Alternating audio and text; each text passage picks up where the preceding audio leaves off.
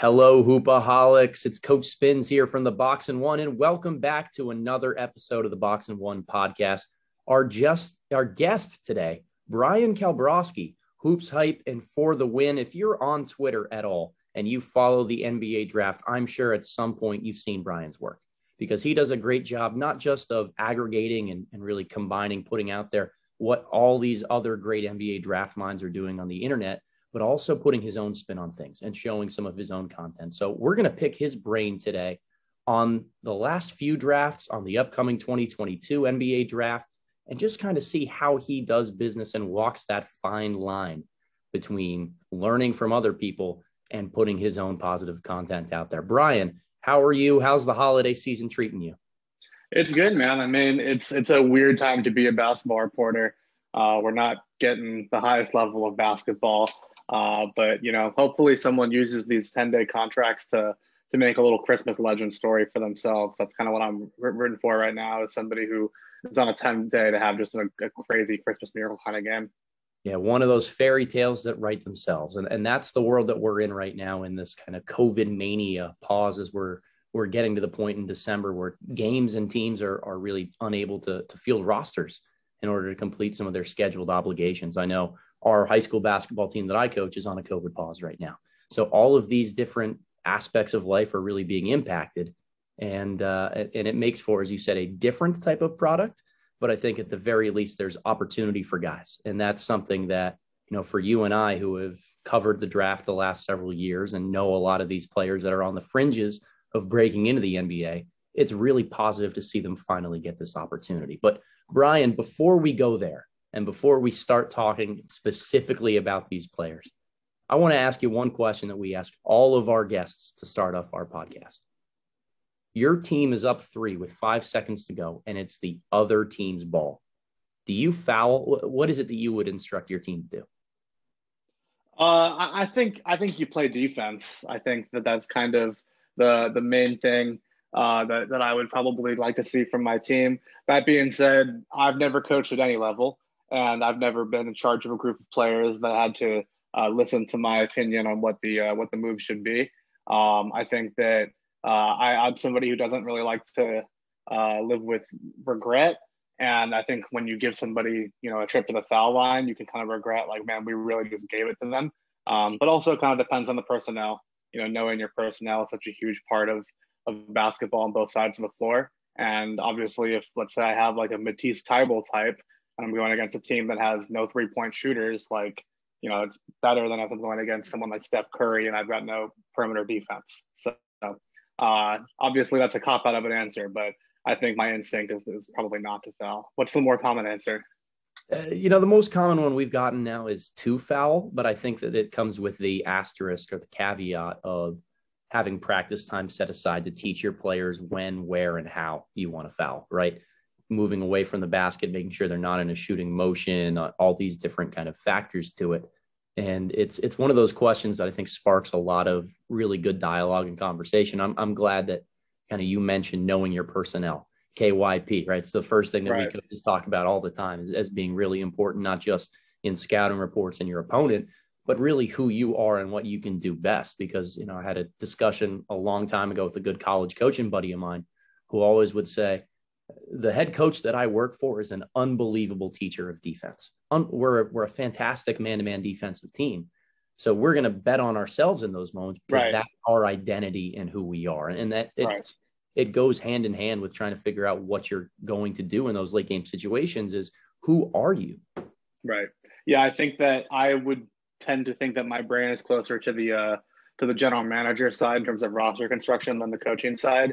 And I know if I were a roster constructor, I would be a very defense-oriented mind. And I know that I would have as many perimeter defenders and as many kind of lockdown dudes as possible. I think that, guys like Jared Vanderbilt, Isaiah Hartenstein, that's how you build championship teams. Alex Caruso, honestly, the guys who are a little bit cheaper than some of the high volume scorers that exist for kind of similar minutes. So that's at least what I think my team would look like if I were in charge of a team, which is why I think that I would not foul. Well, we are hopeful that one day we get to see you in charge of a team and that your path takes you there eventually. But what I'd love to hear more about is kind of your background and the path that has taken you to where you are now. Bryan, talk to us a little bit about, how you got to cover the NBA draft, writing for Hoop Hype, and on all these different kind of article places that you've been at before, because you pump out content like nobody's business. Thank you, man. Yeah, so I'm from Los Angeles. I've always wanted to be a sports writer. Went to University of Oregon, got a journalism degree, covered a little bit of Oregon basketball and Oregon football while I was out there. Was really involved with the Oregon student section. Got pretty close with a lot of the Oregon basketball players while I was there, which includes, I guess in my time it was Dylan Brooks, Jordan Bell, Chris Boucher, Tyler Dorsey, in terms of guys who actually made the NBA, but or at least at some point made the NBA. And I guess Peyton was maybe there for a year. I'm not sure if he was or if he wasn't.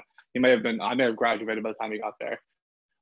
But had a really big interest in seeing which of those guys were able to turn pro. And then when I graduated, I worked at Fox Sports, covered the NBA with some phenomenal writers there, including Jovan Buha, Fred Katz, Michael Pina. So it was a really all-star team for me to be at coming out of college. I was really grateful. Eventually got picked up by USA Today and have been there for like 5 years, I guess at this point almost. And was originally covering the NFL and switched to the NBA because I prefer basketball quite a bit more. And one of the things that I was assigned by my editor at Hoops Hype, Jorge Sierra, was to do an aggregate mock draft. That's something that he wanted to see just for his own curiosity. I had never really followed the NBA draft in earnest before that.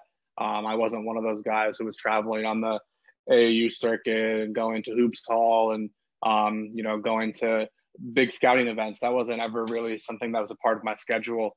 But it was an assignment that I got to kind of just take a look at the mock drafts that existed. I think I started doing that probably 2018 for the first time. And that was sort of it. Then I started kind of, as a journalist, getting more and more curious about it, developing relationships with some of the agents who represented the players who I was writing about in the aggregate mock drafts, because they were seeing what I was writing about the aggregate mock drafts and reaching out, being like, hey, this player is ranked too low. Why is this player ranked too low? And I was thinking, well, man, these are not based on my opinion in any way. This is just completely consensus, which obviously gave me the idea because I was talking to these agents, like, talking to these coaches who are reaching out too, from colleges who are reaching out, saying this guy's ranked too low, this guy's ranked too low. And I'm like hearing their points and I'm doing my own research and like, well, I have no say in it. And so that's when I started to kind of want to do my own coverage, is, well, if I can add my own spin, maybe I could help at least give my opinion a little bit more weight as well.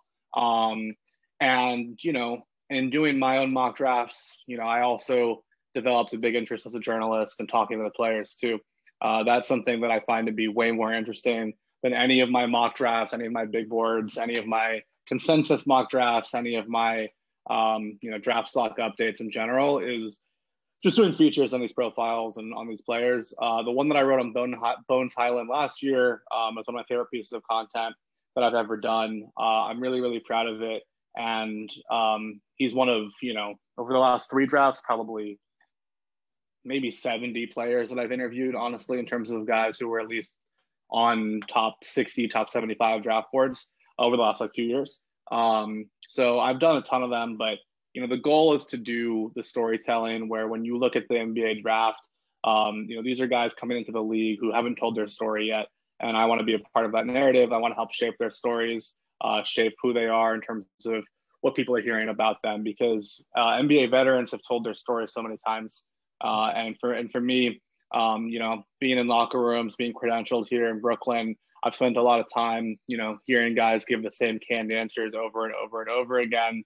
And being able to talk to these guys who want to talk to you, want to improve their draft stock, want to really show who they are and tell the world who they are, and then potentially just, be the first one to share that story. That's the part that's most interesting to me, more so than any of the metrics or any of the things that I actually write about more. It's good for me to know who the good players are so I can target those players for future profiles down the road. But I definitely prefer the storytelling aspect of them, and being a part of that narrative is really fascinating for me.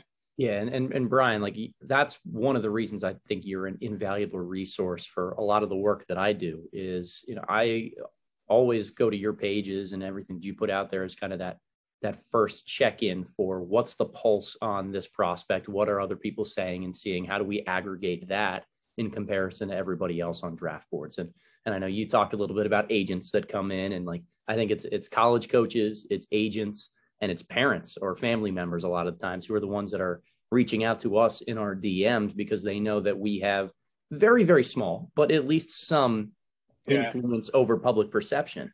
And if Well, there's one thing that I've learned over the last several years in doing this, is that public perception does have a lot of influence on kind of how front offices do their work, not necessarily in what player they pick, but in how they're constructing their board and trying to anticipate what other teams are going to do. Because a great amount of research goes into trying to understand all of the elements at play at that playing field. So again, as I try to do my work, you're the first place that I go to for any of that. And I think it's really, really invaluable, not just for teams, but for us, who are trying to get a better feel for this. And I just want to make sure that people, know a little bit more about your background and what you do. So I'm glad that you're telling your story in that regard. But by my account, you're one of the best gatekeepers out there.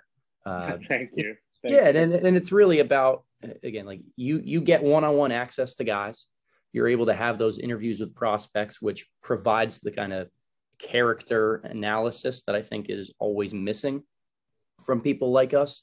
I can spend hours and hours a day watching film on synergy or finding ways to break down what these prospects do. But the number one rule that we have in kind of our quote unquote scouting department and the way that I run things is that it's always about people, right? Right. Like when you Right. draft somebody, you are making an investment for multiple millions of dollars in that person. And Right. the one piece of context that's always going to be missing for me, somebody who just sits at my laptop, stares at film and does this stuff, is going to be the character of that individual, how they come across, how they carry themselves. Now, I'm fortunate, I've been a college coach before and have started to develop some contacts and resources to have those conversations with. But your Rolodex is much deeper than mine, and you're getting in the room with these guys one-on-one because, like you said, they are eager to get their names out there and tell their story. So in that respect, I think the character side of things is really, really important. Now, I'm just gonna jump right to prospect interviews and kind of how you've done on that aspect. I mean, you mentioned Bones Highland piece. Who are some of the other guys that you've interviewed that you were really impressed by or kind of liked the total outcome of your time with them? Yeah, absolutely. And first of all, man, I really appreciate all the kind words, and definitely want to clip all that out and send it to everybody so they know that I'm doing good work. But I think the other thing that's worth mentioning through all of this is, I think that I wouldn't have a relationship with too many scouts or as many NBA scouts and executives as I did if I didn't have the one-on-one access that I've developed over the years. And it's gotten to a point where over the last couple of seasons, as I've done more and more draft interviews, I've had scouts reach out to me and ask about character of certain players and ask, what I felt from my interview, just from a personal level, about that conversation. And then, I'm able to keep that relationship with that scout next time I have a question about somebody before I go to reach out for either a big board placement or reach out for an interview request with their contacts. So the scouts have done a really great job of having a back and forth with me too, to give me insights. And I'm really grateful for that part of it. And, I think in that sense, I remember after I interviewed Xavier Tillman in the 2020 class, calling up the scout that I'm closest with and basically saying, like, you've got to call this guy and get him in for a Zoom interview as soon as you can. He's going to blow you away. Because I was familiar with this scout's big board and I knew where Xavier placed, and I was like, you're wrong about this kid. Like, this man, Xavier Tillman, is a very much a grown man. Like, that was how he presented himself.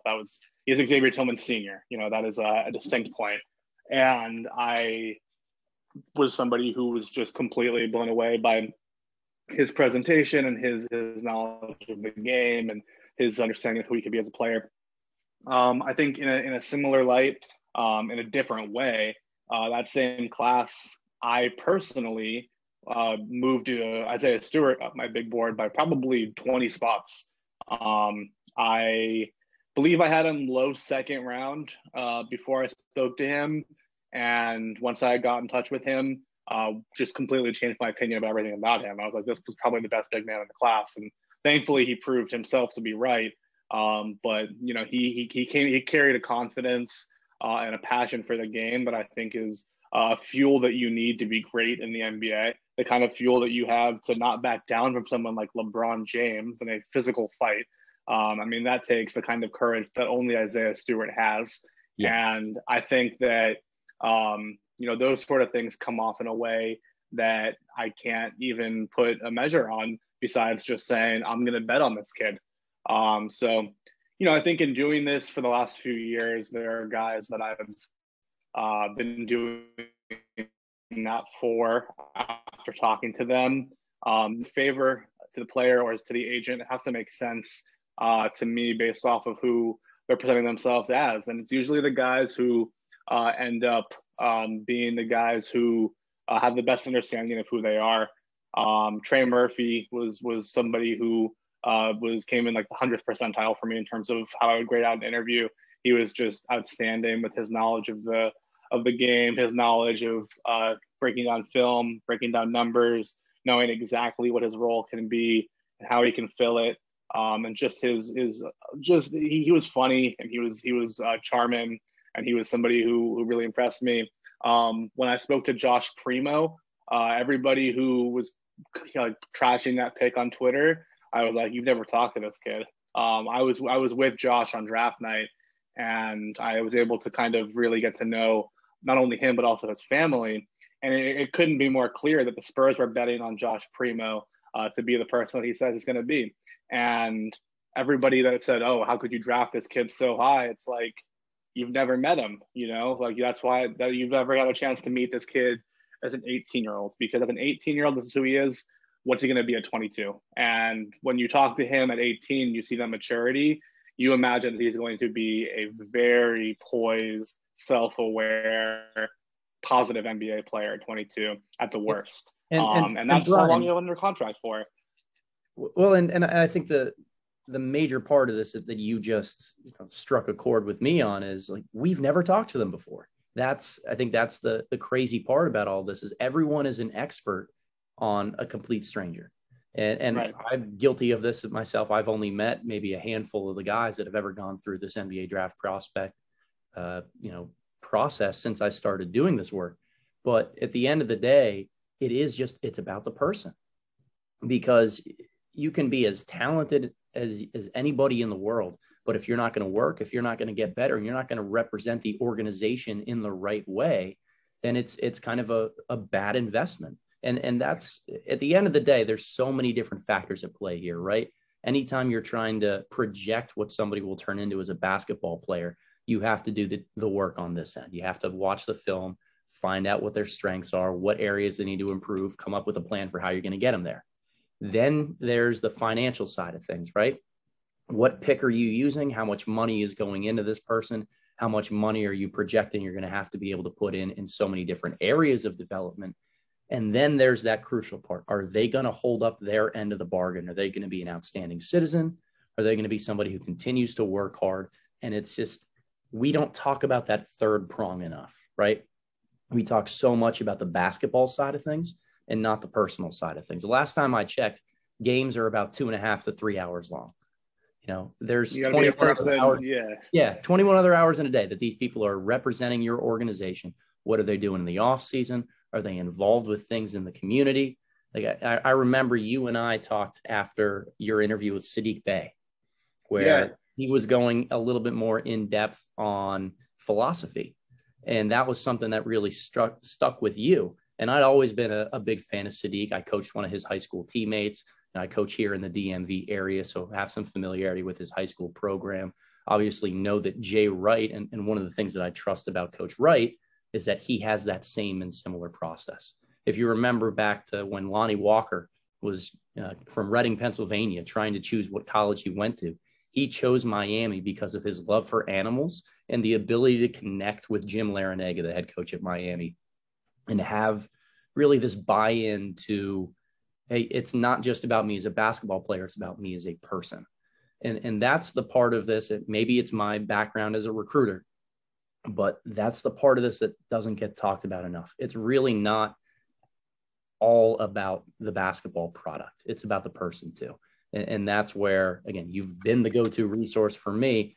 And one of the reasons why agents are picking your brain and these teams are coming to you is because they know the value in winning over an organization from a personality perspective.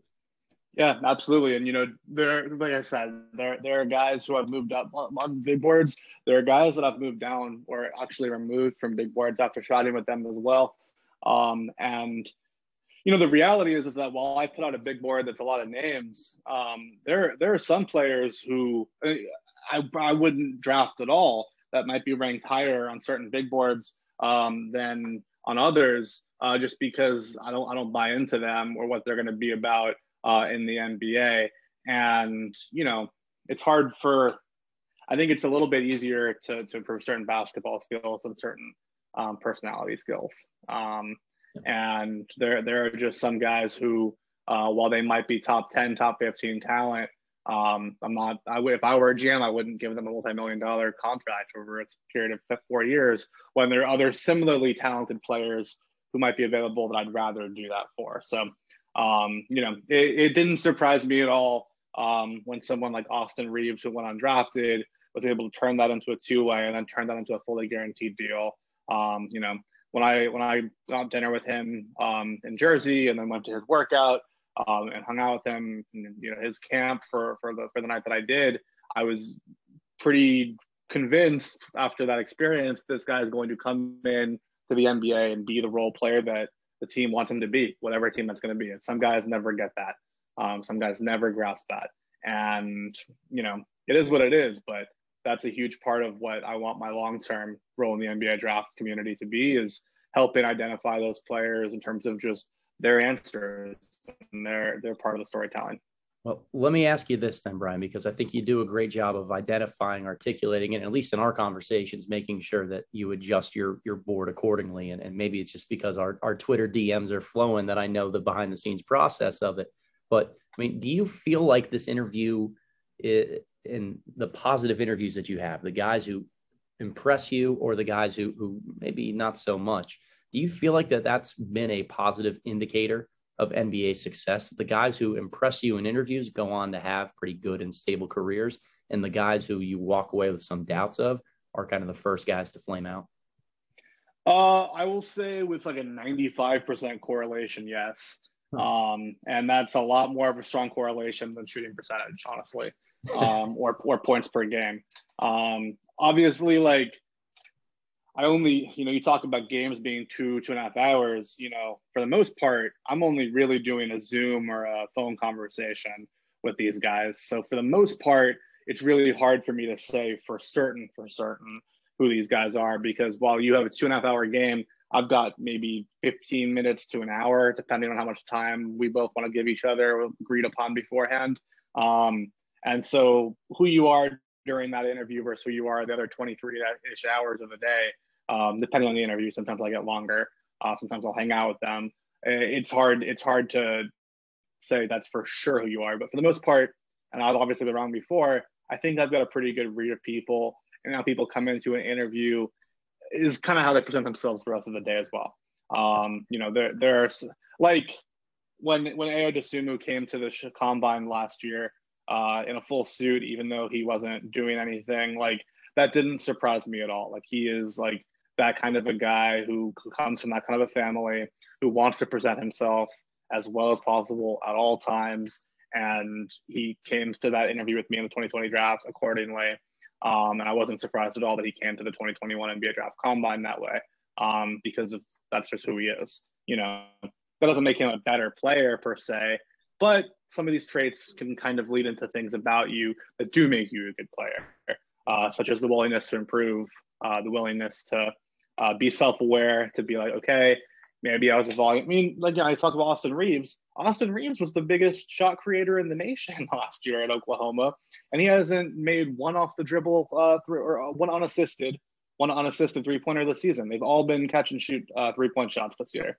It's the exact opposite of his role last year because he knows that in the NBA, he's going to be a catch and shoot guy, at least at first. And Peyton Pritchard kind of had a similar effect coming from Oregon to the Celtics, and I think that sort of ability to identify who you are and what you need your role to be and be adaptable is super, super big. Yeah, and that strongly correlates with character. And look, Bryan, I can already anticipate some of my DMs or comment section after this episode and people coming to me like, they probably find it amazing that agents, general managers, scouts, people are actually contacting you about trying to get a feel personality-wise for somebody who might spend 30 minutes on a Zoom call or 3 hours, 4 hours with their camp, watching them work out, having dinner for an evening and trying to see that matters. Like, two parts to this. One, these are people who are really diligent and trying to make sure that every interaction matters. And they do their research to the nth of every single degree to try to make sure that what they're seeing continues to hold weight with other people. The other part of this, the digging that goes into the background side on some of these players is meticulous. And that's something that's not necessarily talked about enough. I know it's a little anecdotal, but one story I had, one of my first years in high school coaching, was working for a boss who used to be head coach of a bunch of guys that were, high Division I level. And he got a call from a scout asking about a certain player who we won't name here, but who was in his program for 1 year when he was a freshman in high school before transferring out. And he wanted to know about the player's work ethic. What was he like in the off season? Did you have to drag him out of bed or get him to workouts? How'd that whole process go? What was he like as a teammate and somebody in the locker rooms and on the bench?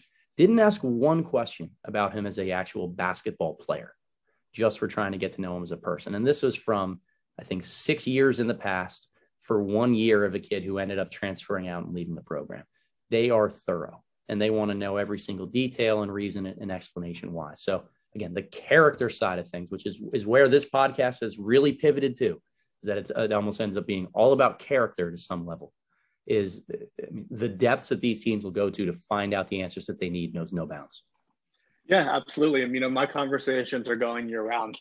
I don't really start the interview process until guys start declaring and testing the waters, at least. But the conversations that I'm having with other evaluators and these scouts and agents who are honestly, you mentioned the guys who are investing millions of dollars. Agents are also investing millions of dollars in some cases, not necessarily their own money, but the future earnings and stuff. And so I'm getting a lot of agents who also reach out, being like, what do you think of this guy as a potential recruit for me? And so it goes both ways. Yep, no doubt about it. And, one area that I've always struggled with, kind of more on the subject of aggregation, right? Of looking at what else is out there and kind of the consensus is pointing to. I always find it very difficult to maintain my own opinions without getting influenced by what other people are thinking while looking at what other people are thinking, right? I think we all search just on a basic human level for affirmation that our opinions, what we're thinking, is echoed somewhere else, that we're not the only one who sees or believes it. Because having an opinion and being the only one on that island is very lonely and uncomfortable for a lot of people. So what I really am curious with for you, as somebody who has started over the last few years, putting your opinion, your spin, your own rankings on things a little bit more, your profession is to aggregate a lot of this stuff. How do you tune out that noise and try not to let it affect your own evaluation? It helped that, I think maybe the first time I ever put out a big board, this was probably still during the season. I think I had Tyrell Terry at like 12, and that was way higher than the consensus had him at that point. And I think there were a couple of other guys who I was a little higher on. And it helped that the first scout that I ever got like a really good communication with called me and was like, yo, your rankings are super different than everybody else's. I needed to just meet you and figure out where you're coming from with this kind of stuff. So it helped that I got a positive feedback right away from going against the grain. So I'll be forever indebted to that scout for encouraging me to think different in that sense than the other people that I look at. Obviously, Tyrell ended up moving up the draft boards. But for me, the consensus that I like to track, and funnily enough, the one I put out at Hoops Type is actually a smaller version of one that I keep internally. I have a much more detailed tracker with some private big board rankings from people who don't want their big boards ranked at all publicly, but send them to me regardless. So I like looking at those to track progress of momentum more so than my own opinion.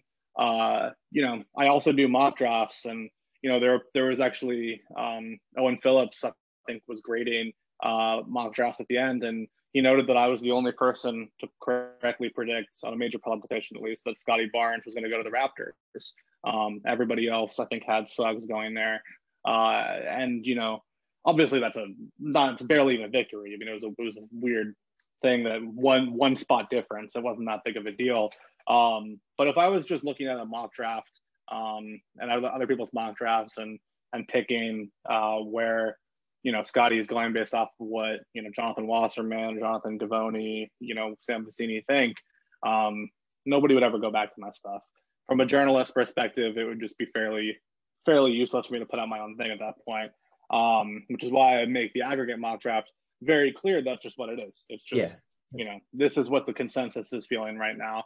But mine's going to be different because that's the whole point. So how I go about doing that is mostly just kind of trusting my gut about who's telling me things and why I trust them, and also looking at the numbers. And the one thing that I want to say really, really fast about it is that when I look at mock drafts, I have to give a reason for pretty much every pick, and with a big board. So what I like to say is, like, I need a case, even if the case is like kind of middling, like I need something to write down.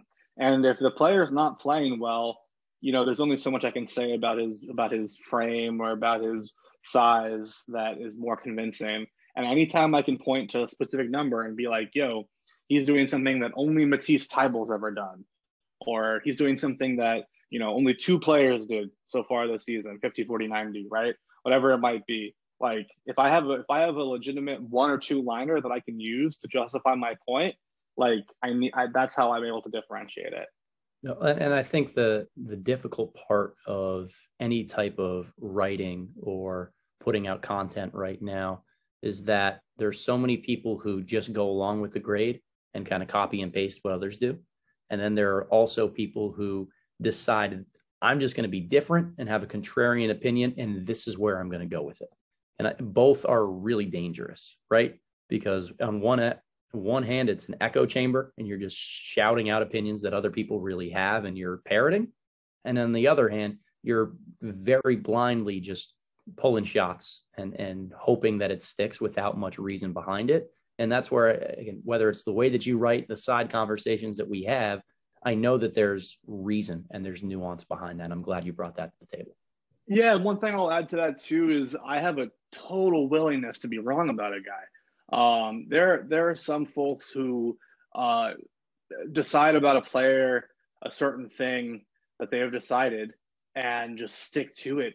And they're like, well, I had this guy ranked 63, a couple months ago, and I'm gonna double down and find everything wrong with him to make sure he stays at 63, so I don't look stupid for having him at 63 beforehand. Man, there could be somebody who I had completely unranked, and I start looking more at him. I'm like, the top 20 guy, what was I doing? Or he was somebody who was like, look at Jonathan Davis. I don't think I even had him in my last mock draft. And then my last big board, I think I had him top 15. And it's like, the more you look at a player, the more you look at his numbers, the more you hear about somebody, the more you really see that his case is not just a small sample size, the more it's like, yeah, I don't care if I had him unranked. Like, this guy's a top 15 guy, top 20 guy. So the only thing more insufferable than clinging on to my own draft stock Twitter is Victory Lap Twitter, right? Victory Lap draft Twitter, just it kind of drives me crazy. Like mainly, I'm going to say probably 95% of the time, the only times that I'm looking at NBA players and trying to figure out who it is that we scouted and where they ended up is trying to figure out what I got wrong, right? Trying to go in and diagnose so that I can become a better scout, learn from some of those mistakes that I might have made before, not necessarily going around and saying, this was the guy that I had 13th and everyone else had him 28th on their board. Look at me. pat myself on the back. And I just don't think it accomplishes much in terms of, scouting purposes. It might get you a little bit more instant clout, but that's, I think, one of the reasons why I try not to spend a lot of time just refreshing the timeline and being on Twitter a lot. It can be pretty dangerous and just scary to see what people think of themselves out there. Yeah, yes. I think that's sort of all I can really say. Yeah. So, Bryan, I think now's the time to head over to the mailbag, right? Yeah. I hope that there's anybody out there who has been listening on, gained something, and at the very least knows to follow your work now if they haven't been already. But one of the things that you and I wanted to do here was answer some initial questions, whether it's about, this year's crop of NBA draft talent, some philosophical questions about how we go through the draft. So we opened up our Twitter mentions, we opened up our YouTube content and asked for user questions in there. So we're going to fire some of the way. I'm going to give you the first chance at answering them before we dive in there. Sound good? Yeah, sounds good. All right. Well, first question here is from the Twitter user, No More Layups. How do each of the leagues that we scout, the NBL, G League, all the Euro leagues, and the NCAA, stack up against each other? And how does that affect how you evaluate players? Yeah, I mean, I will say that, I'm privileged to have access to Synergy. My writing definitely mentioned Synergy quite a bit as such, because that's a huge part of my workflow. It's like the central part of my workstation. So the fact that, I am able to compare guys within percentiles to who they're competing against at certain possession types, whether it's pick and roll or post up or whatever it might be, is incredibly valuable to me. I haven't played the game at the highest level to know, who the, most talented players that, in the world are at right now, but I do notice trends, and, you're seeing more guys come out of the NBL, to the NBA than ever over the last few years. You're seeing obviously the G League Ignite, you're going against, grown men instead of college players. So the fact that, Jalen Green was putting up as many points per game as he was against, guys who played professional basketball and NBA basketball was incredibly impressive. And, the reason why I bring up Synergy is because also, like, it's been hard, for me to evaluate someone like Gene Montero without having that same access. So, I don't want to be lower on him than I should be, but at the same time, like, it's just hard for me to see, how he stacks up with compared to other guys. So, I think that you might be able to speak better to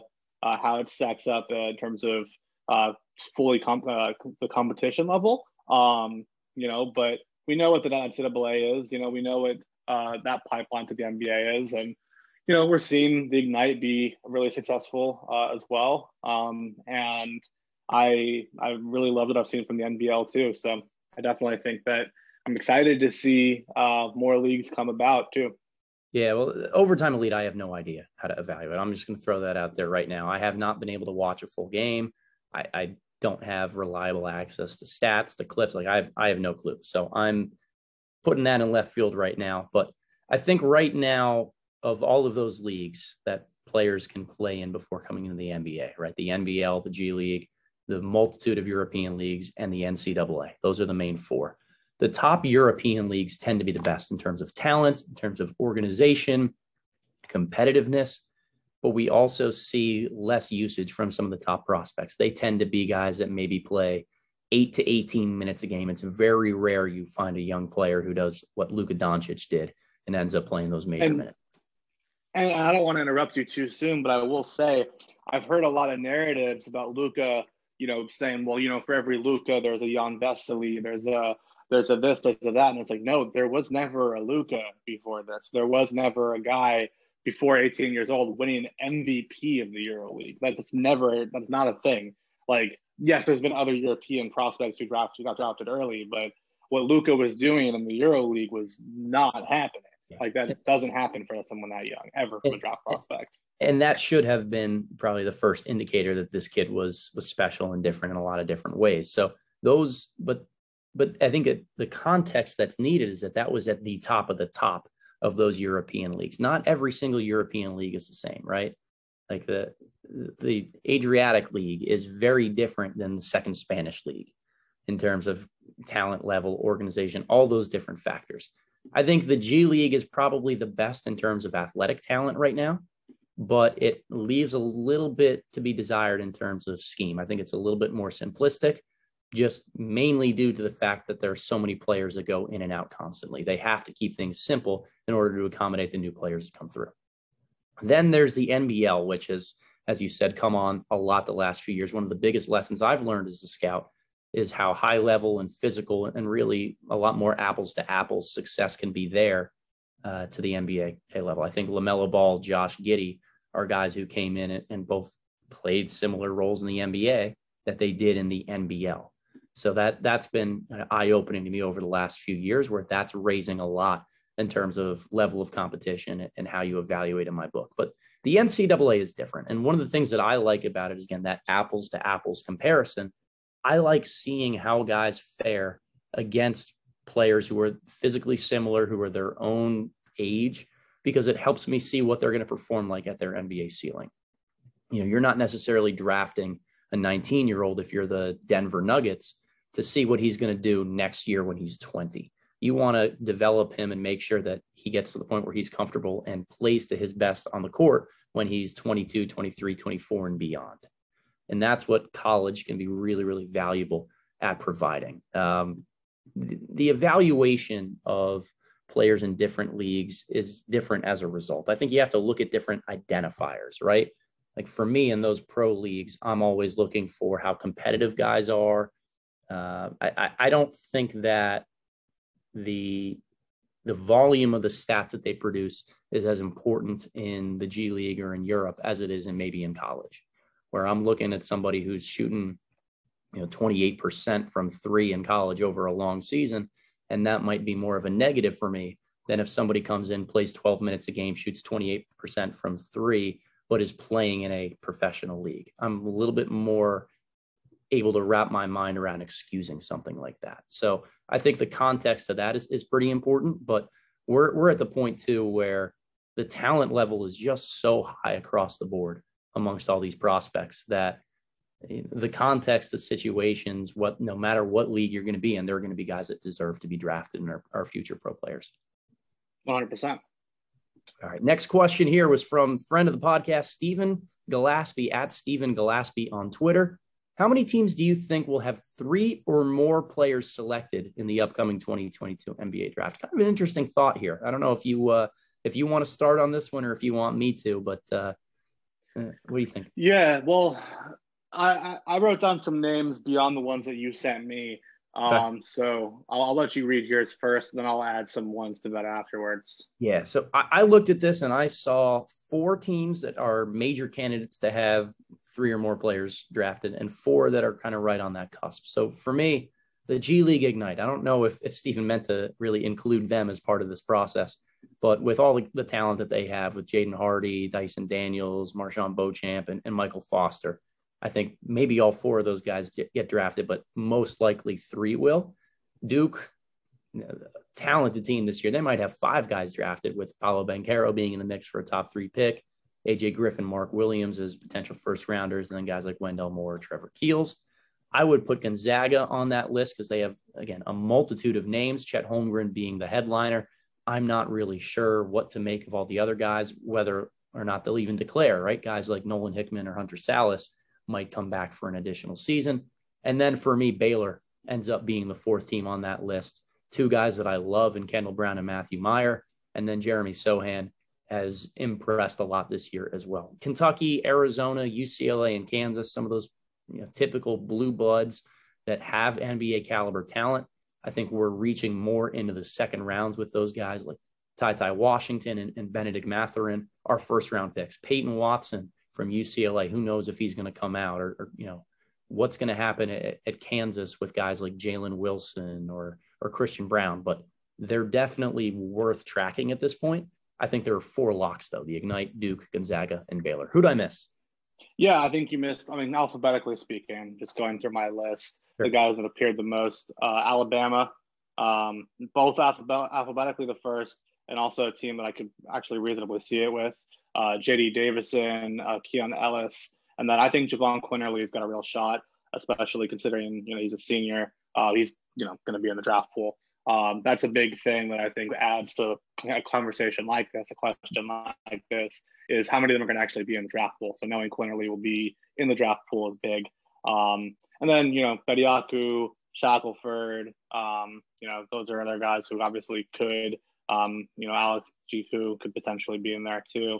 I think another team that I think has a real shot of it, if they continue the way they're trending right now, would be LSU. Tari Eason is somebody who I think is a real first round sleeper right now. And then I think Darius Days is somebody who, that same thing as a senior will be in the draft pool, and I think could play his way in the second round. And if Alex Fudge decides to declare, or if Milani Wilkinson declares, Efton Reed decides to declare, these are guys who I think could be potentially on a team's board, and how they do at the combine and how they do the interview process could make them real candidates. I think another one that I wrote down would be Memphis. I don't think that it's likely, but I think Durant is getting drafted. And then if Josh Minot or Earl Timberlake both declare, that's obviously, both real draftable kind of candidates. Same with Musa Cece. And then Michigan, Caleb Houston, Musa Diabetes, Kobe Buffkin. I don't think Hunter Dickinson gets drafted, but there's a chance at the end of the second round somebody takes a shot at him because of just his physical size. And then Purdue, I think, with Jaden Ivey, Zach Edey, and Trevion Williams, it's at least worth talking about. And then the one that I added sort of as a real sleeper would be Mega in Serbia with Jovic, Kazlan, and Oleg Prokowski. I think that those are all three really draftable guys. Shout out Oleg too. I love that. I love you bringing him up. That's a good sleeper there to throw in at the end. But you did not like my Purdue pick. Yeah, well, for me, there's a lot of places where I can see one or two draftable guys, and I'm struggling to figure out who that third would be. Trevion Williams would be the third in that case, right? Well, I would put him above Zach Edey on my kind of interest board right now. I think I have Williams as a top 75 guy on my board. I don't have Edey in the top 100 right now. But again, I'm certainly amenable to having that be changed over the course of the next part. Depends who declares, yeah. Yeah, always. So next question comes from Matt Way, at Way Matt H on Twitter, former podcast guest here, and a guy who does a lot of work with the Detroit Pistons. Matt wants to know, what do you see as Kendall Brown's ceiling in terms of draft position?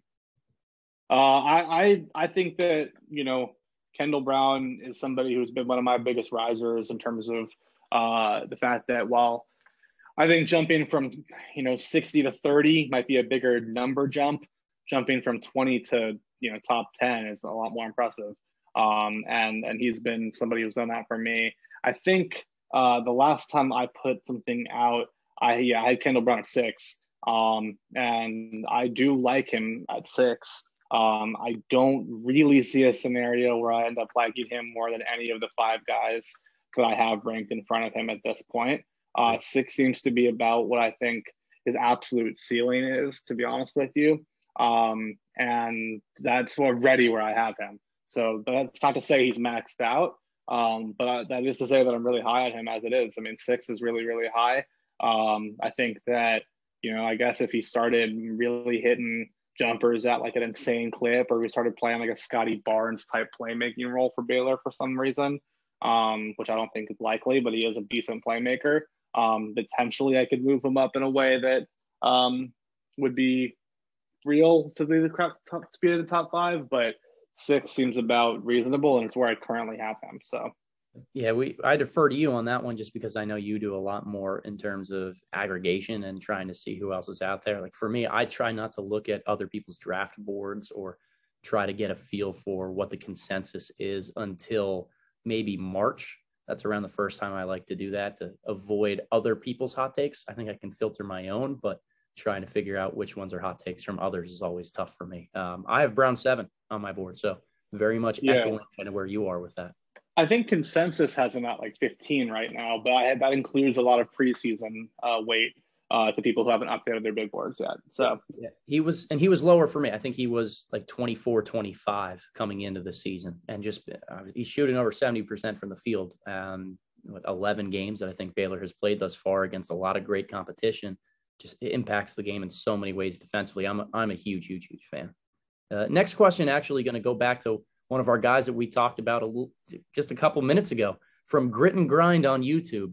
Where do you think Travion Williams will go in the draft, and what's his long-term ceiling? So I'll take that one first here, Bryan, because I mentioned he's a top 75 guy for me. I think that if he does end up getting drafted, it's going to be in the later parts of the second round.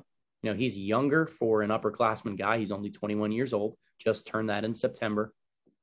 He's so skilled, really good facilitator. Think of him being a great short roll type of playmaker and a pretty good athlete as well. But one of the things that worries me is that he doesn't have great, rim protection metrics, and he's not a very good three-point shooter.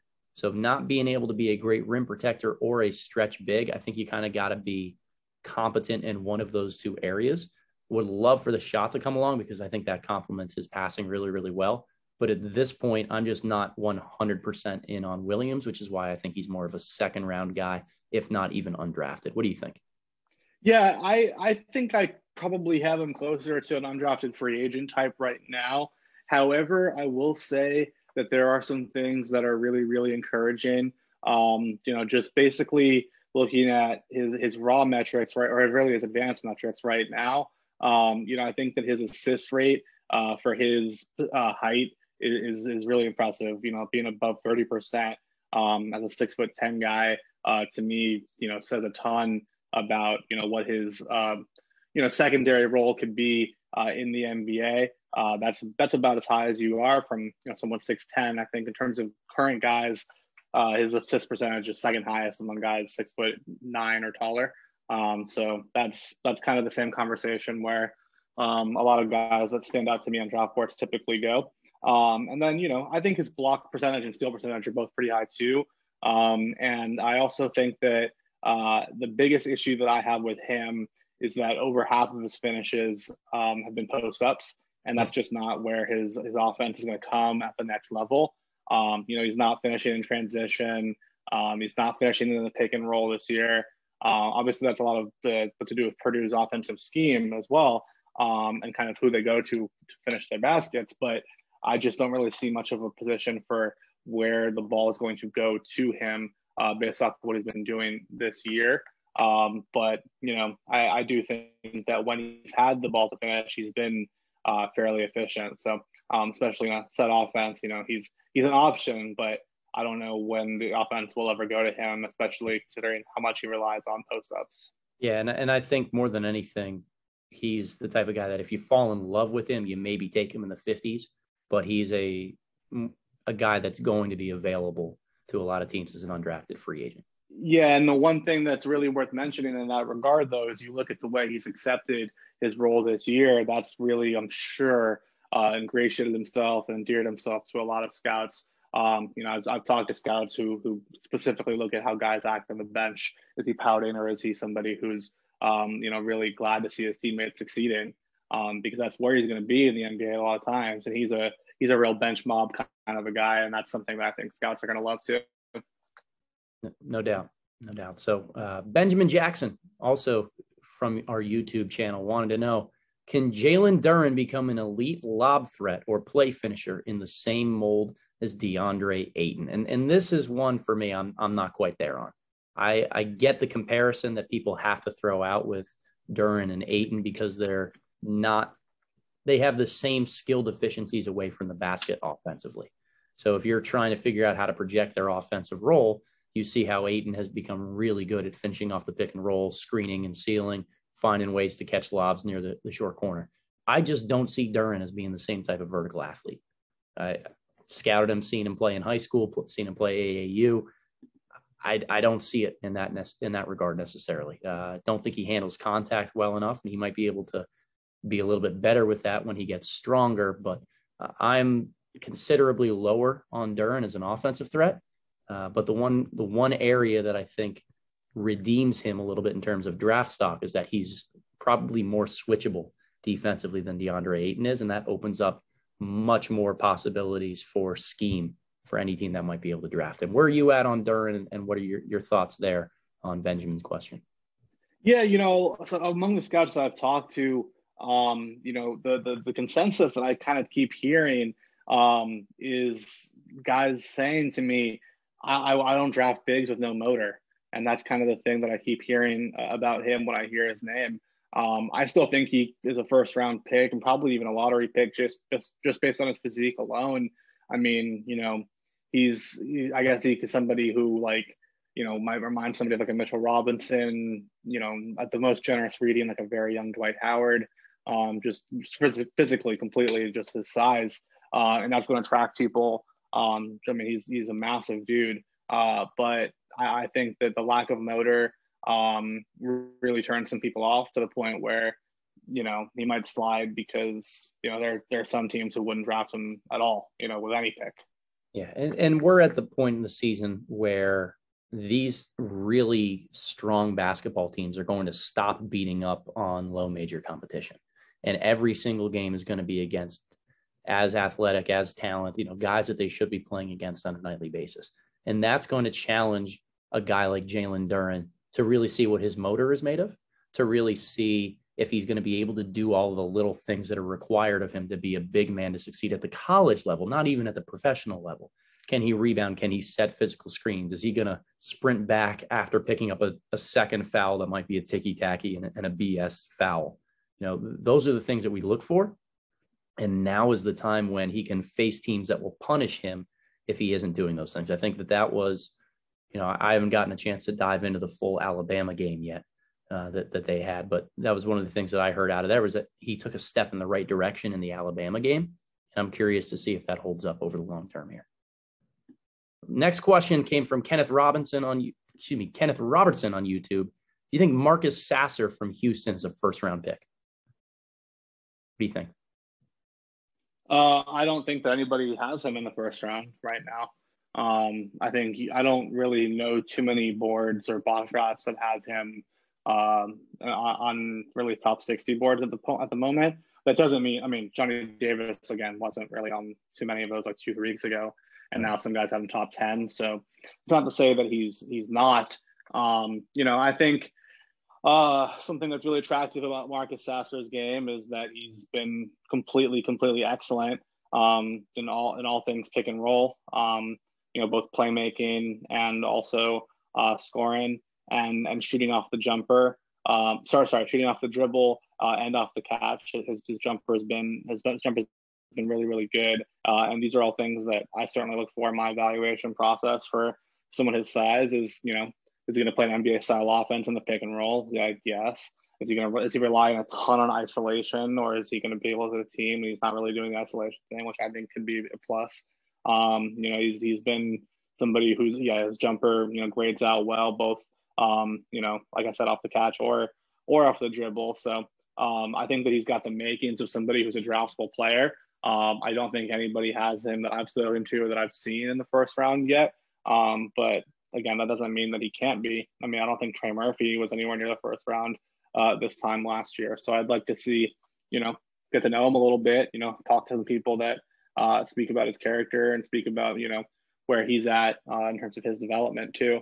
But, I think that based off right now, I would say that's not exactly where he's at. But I think he's consensus a top 100 guy right now. I think, top 100 is definitely a place to be where you're at least on people's radar and people are going to look at your film. He's somebody you're checking in on as the season continues. So that's something you need to be, someone that people are checking on. And he's definitely something people are checking on. No doubt about it. Yeah, no doubt at all. At this point, for me, I'm Marcus Sasser, intrigued but not sold. Want to keep watching, want to see more. The one thing I do know is that if you can play multiple years for Kelvin Sampson, you're one tough SOB. So I don't doubt Marcus Sasser in that area. But Bryan, that's going to conclude the Q&A here. And before we get out of here, just want to thank you again for coming on. We've been going back and forth for years. I think, what was it? Maybe 5 or 6 years ago, we actually played in the same fantasy basketball league. Was that I have no recollection of that. You might be right. You might be right, but I have no recollection of that. All those years ago. Sounds likely. But I'm glad we were able to get you on here. Before we let you go, please let the people know, where can they find your work? What do you have coming out soon? What's in the hopper here? Yeah, I'm at my day-to-day stuff is at For the Win. Doing as much as I can there on a day-to-day basis, as well as my personal mock drafts and big boards get published at For the Win, which is owned by USA Today. Also, USA Today is Hoops Hype, which is where I do my aggregate mock draft. I'm going to be doing like an analytics MVP recurring thing, and then I do a column there called Reading the Key as well, where I'm looking at 3 guys who have stood out to me, kind of breaking down why they've stood out, why they caught my attention. So that's a Hoops Hype, and then everything else you can just sort of find on Twitter through my name. So search my name and search anything related to it, and you'll find hopefully something, because I've got a pretty unique name. And then I've got a bunch of interviews coming up down the road. Interviewed PJ Tucker that came out today. Got something with Savannah Prince from Oregon that's coming out later this week. Got some features that are in the works that are exciting, but won't be ready for a little bit. And then looking forward to getting my draft profiles out, once the declarations start coming out for the season. No doubt about it. Well, I think the official nickname now for Bryan Kalbrosky is the invaluable resource. So we're coining that term. Make sure that you give us some credit if you use it in any of your publications moving forward. But there is no doubt about it. You are an invaluable resource, and we're going to have you back on probably right before the draft, as you're getting through your final circuit there with guys and conducting some of those character interviews to kind of get a feel on that side of things. But Bryan, thank you so much for joining us here, and have an enjoyable and safe and healthy holiday season. Thank you. I appreciate your time, and thanks for having me. I'm looking forward to being back again soon.